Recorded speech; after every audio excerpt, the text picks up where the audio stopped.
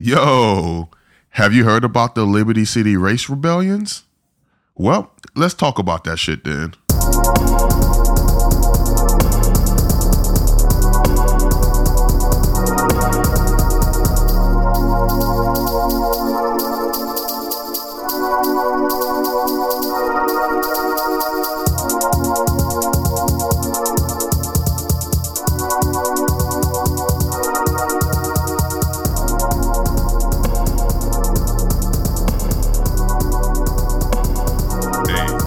We at the bistro. We at the bistro. We at the bistro. We at the bistro. Hey, we at the bistro. We at the bistro. We at the bistro. We at the bistro. Hey, we at the I'm a mess. Hey, what's up? What's up? What's up, my beautiful people? My name is Lo, and I'm your host here at the bistro. What I would like to call a safe space. It's a place here where we come to lounge and pass along stories of shared experiences. Ooh, I like that. I like that. Do y'all like that tagline? If y'all don't, let me know. Cause I like some feedback. I love a little feedback, child. And this week, we're talking about race. So be prepared. I'm a mess. I'm so sorry. I am so sorry. So anyways, we're talking about a place this week that is near and dear to my heart. A place where I was born and raised. I rep this place heavy. I rep this place so heavy. Anyone that knows me, how much I rep this place. But this is Liberty City, Miami. And we're specifically going to be talking about the race rebellion of 1968, 1980, and 1989. And this is a two-parter, people. This is a two-part series with a very, very special guest joining us in the second part to get their firsthand experience of these events and the circumstances leading up to and surrounding them. Okay, so I want to make sure we understand the difference between a riot versus a rebellion. I feel like there has been a push to change the narrative recently, specifically with the word riot, as it has become weaponized, kind of. Riots connotes disturbance of an otherwise peaceful society. So think of college towns, sports fans after their team wins a championship, and how those fans will destroy property and sometimes people. That's a riot. Rebellions are resistance against institutions, rulers, oppressors. It connotes resistance to authority or control. Racial uprisings, specifically black racial uprisings in America, are insurrections against police and institutional oppression. Now, modern-day racial insurrections not only point to the local institutions of oppression, but they also speak to the overarching societal oppressions as well. So, bitch, go ahead, grab your vice of choice, and let's spill some tea on how whiteness, once again, rears its pasty-ass head here at the bistro.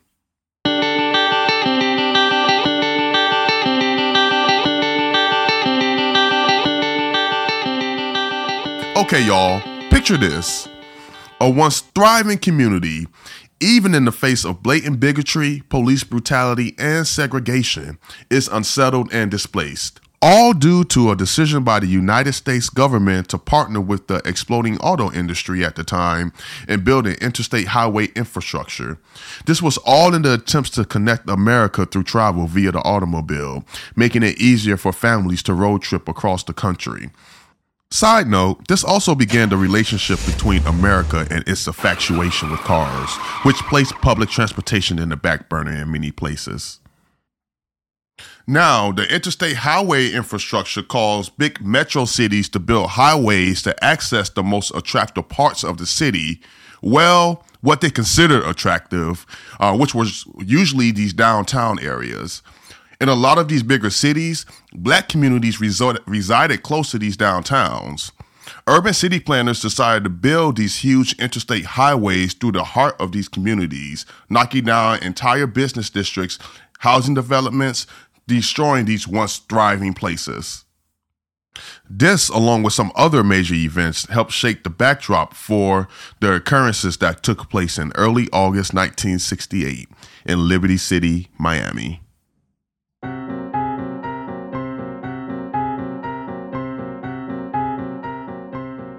So now I want to give a little background into the history of Miami, specifically talking about the black population in Miami and the conditions that caused the rebellion in 1968. So Miami was incorporated and became a city in the United States of these Americas in 1896. And the majority of the black community in the city until about the 1940s and 50s was segregated to what was called Colored Town. It was the Central Negro District, which later became known as Overtown. And child, Jim Crow, police brutality, and the KKK made sure to enforce the color lines in the city until about the 1950s. In the 1940s, many black residents started to move out of Overtown and into other black communities in the city, including Brownsville and Liberty Square at the time. And these cities are not too far. They're right outside of Overtown, and they're west and northwest of Overtown. The city had built public housing for blacks in Liberty Square back in 1937, which quickly became a semi-suburban community with many black people owning their homes. However, approximately 97% of the businesses and 92% of rental property in these black communities were owned by white people, many of which resided outside of the state. They usually resided in New York and Philly, Massachusetts. Just think about the East Coast. They were all pretty much located in the northern East Coast area of the country. This pretty much meant that the money that was being provided and going out in the community was not coming back into the community. Also, parts of Liberty Square landed outside of Miami city limits and fell into unincorporated Dade County. So this is where a lot of the white population resided in the area. Now, these white retail owners will price gouge the hell out of these black communities down here in Miami. And the white landlords often neglected to make repairs to their properties. They also evicted tenants without formal notice and turned off their water and power services if they had back owed rent. That's some bullshit, y'all. That's all some complete and utter bullshit. All of these practices became more prevalent during the 1950s and 60s during the interstate highway boom that we mentioned earlier. Just as we mentioned earlier and discussed about before with urban city planners in big metropolitan areas throughout the country, the same goes for Miami. Urban city planners decided to build I-95 through the heart of these black communities of the city, destroying business districts and homes. Overtown was hit the hardest. They caused 36,000, which is half of its population to be displaced, mostly moving to the Brownsville portions and the Liberty Square parts of the city. So the migration to these areas caused the boundaries of Liberty Square to expand, merging the Brownsville Negro District and forming a nearly 15 square mile black corridor in northwest Miami from Brownsville to Opa-locka, forming what is now known as Liberty City. White flight occurred when the displaced residents of Overtown started to move to Liberty City, as white residents started to move south in the city. And my mama was actually a part of this. Back in the 70s, she was the first black person to buy a home in her neighborhood and in Liberty City. And white residents start to move the fuck out, child. They said they did not want these Negroes in this place, child. No Negroes necessary. So these displaced residents caused major overcrowding in Liberty City as the area started to build multi-level concrete buildings that were insanely densely populated. Let me tell you something. A lot of these buildings still stand there today. They've been doing some renovation. They've been doing to be honest, some gentrification of the area the past few years. But you can still see a lot of these buildings standing tall today, dilapidated, disgusting slums. This, along with the city neglecting proper sanitation in these areas due to discrimination, helped cause the slum conditions that many of the area's residents lived in.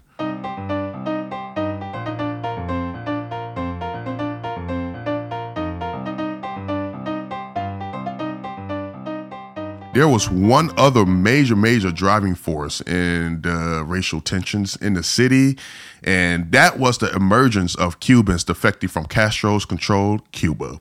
And hey, this just furthered the city treatment of these individuals versus the treatment of the black residents. You can see it clear as day, the difference of treatment that both of these residents were provided.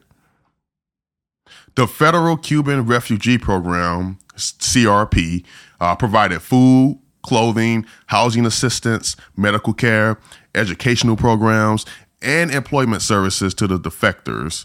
Meantime, local black residents had little access to any of these benefits.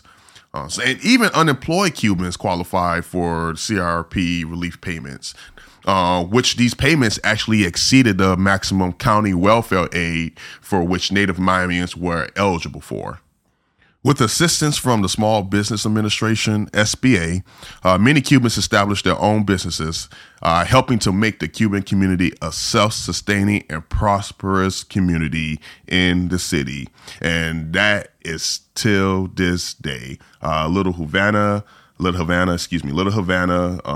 in the area, we have Kendall, that have big Cuban population, and you can see the difference of those communities versus the black communities in the city.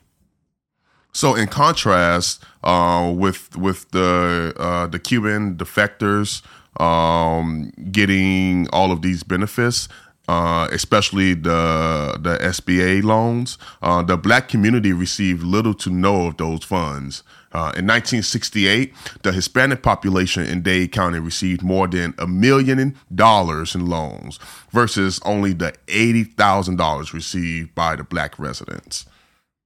Come on now. And we come to see all of this play out on a national scale as well, as the political landscape was in a time of change and transition, and racial tensions in the country had reached a peak. Child, we'll discuss all of this and the events of the race rebellion after the break.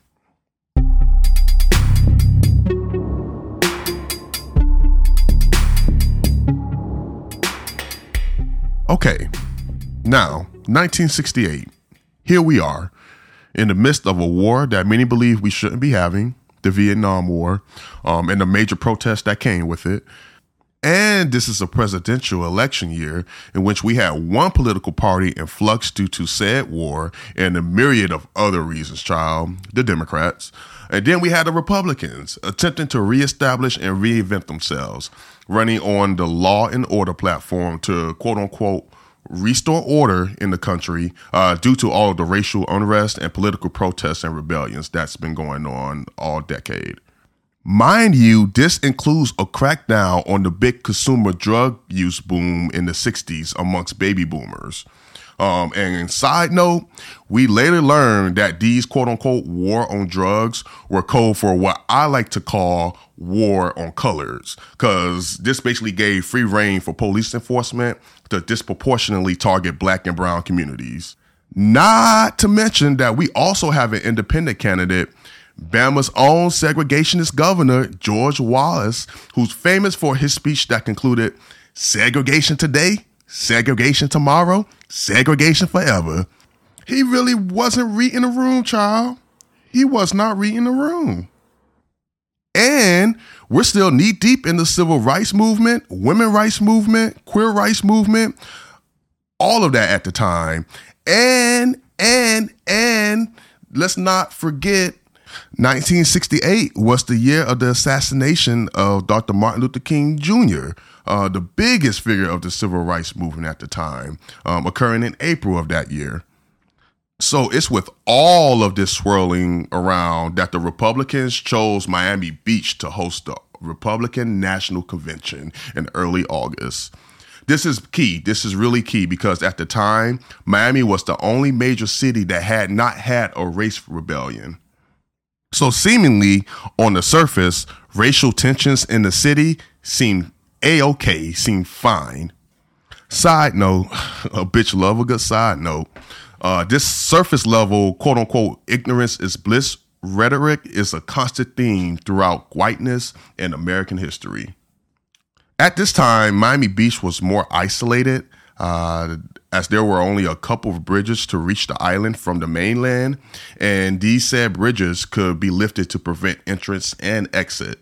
Another reason why Miami Beach was a good place to host the RNC was due to the fact that Florida's governor, Claude Kirk, was believed to be one of, if not the top candidate to be Richard Nixon's vice president.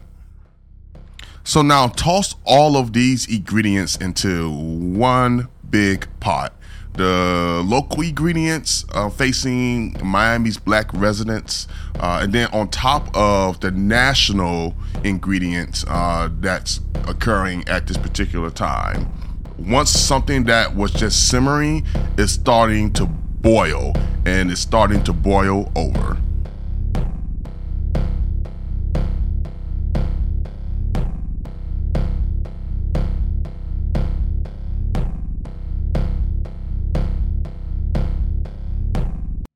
Okay, now we're getting to where shit is about to hit the fan, y'all. So a few days before the RNC, a few black organizations in Miami came together to form a rally to occur on the same day and time as the RNC on August 7th. The event was going to be located at the Power Vote building in the heart of Liberty City on 62nd Street. And this is key because 62nd Street is truly the heart of Liberty City. And today it is known as Dr. Martin Luther King Jr. Boulevard. So these groups included the Southern Christian Leadership Conference, CORE, which is the Congress of Racial Equality, SNCC, Student Nonviolent Coordinating Committee, and other small organizations and local organizations in the city. So y'all, August 7th comes around. The rally is a peaceful success so far. They had around 200 to 300 protesters. Then a group of white reporters attempted to enter the black-only event. Most of the reporters left without any trouble, but there was this one reporter that refused to leave and had to be physically kicked out of that motherfucker, child. So I know how Liberty City niggas are from firsthand experience. So I can only, especially during that time period, I could only imagine how they kicked his ass out, child. So still, even after them kicking out that reporter that refused to leave, the rally was smooth sailing. It was peaceful. But then Miami PD caught wind of the removal of that white reporter, and they overreacted and sent heavy enforcement to the scene. So this is key because Miami PD was also known for their unjust treatment of black people, especially Miami's chief, Walter Headley's law and order approach and stop and frisk ordinance that targeted young black teens. So any of this sound familiar, y'all? Does any of this sound familiar with anything else that's been going on in the country? At this point, the black youth are over it. They're so over the bullshit. So they started to exchange insults with the police and started to throw anything they could find at the police. But shit truly hit the fan when a white motorist with the George Wallace for President bumper sticker tried to drive through the area and attempted to pass by the Power Vote building, and all hell broke loose. Let me tell you something. He really tried it. Because people started to hit his car with anything they could find. And they caused him to crash into another car. And he fled on foot, child. He was out of there. He said he was not about that life after all. Once he fled the scene, a group flipped his car and set that bitch on fire. It was a wrap. So for several hours, people rebelled, looted, and burned stores along 62nd Street, targeting white-owned businesses. Officers tear-gassed the area several times, and by 10 p.m., local officials and Governor Kirk had come to the scene to attempt to bring peace. After speaking with local black leaders, they agreed to meet again the next morning to continue discussions. Now, Thursday, the next morning, everything is okay. Liberty City is still tense, but people are peaceful right now. They want to give the local officials and the governor a chance, and their local black leaders a chance to just discuss to see if they could come to terms with things. So about 300 or so spectators showed up. They were just patiently waiting for Governor Kirk and the local officials to show up. But guess what? They never showed. They sent their adversaries in their place instead. And of course, the local black leaders wasn't having that. You don't say that you're going to come there and then send your whatever people instead. No. You're the one we need to talk to. You're the one that can make shit happen. So as the word of the canceled meeting spread, chaos ensued, child. More than 1,000 people had joined the rebellion, which now turned physical, destroying property and injuring people. So Miami PD asked Florida Highway Patrol for help, who sent a special riot van and 75 state troopers who used a modified version of an insect-controlled machine to spray the area with tear gas fog. I'm going to say that again. They used a modified version of an insect-controlled machine to spray the area with tear gas fog. This only dispersed the crowd for a little bit, but once they reassembled, Miami PD fired a volley into an alley where they thought they saw a quote-unquote sniper, child. Once gunfire ceased, 2 people were dead and another teenage boy severely wounded. There were no weapons found in the vicinity. How many times have we heard this? How many times have we heard something like this, guys? Later that night, a third unarmed quote-unquote sniper was also killed by a Miami lawman. So after the first shooting, Governor Kirk gave Dade County Sheriff E. Wilson Purdy the option to use the National Guard, in which he invoked. This sent 80 militiamen and 200 sheriffs in 2 wings placed at opposite ends of the disturbance zone on 62nd Street. They marched towards each other, dispersing the crowd. After 2 hours, both sides met in the middle of downtown Liberty City, and the rebellion was over. 3 people had died. At least 32 rushed to the hospital with injuries, including 6 with gunshot wounds. 200 arrests were made. Liberty City remained under martial law for the next 4 days. And child, while all of this was going on, the RNC didn't seem to notice as little to nothing was mentioned regarding the uprising that was less than 7 miles away. These events in Liberty City was not only the precursor for the events that occurred next month at the DNC, Democratic National Convention, but they were also for future rebellions in Liberty City in the 1980s. We're going to further discuss these events in the 1980s in part 2 of the Liberty City race rebellions.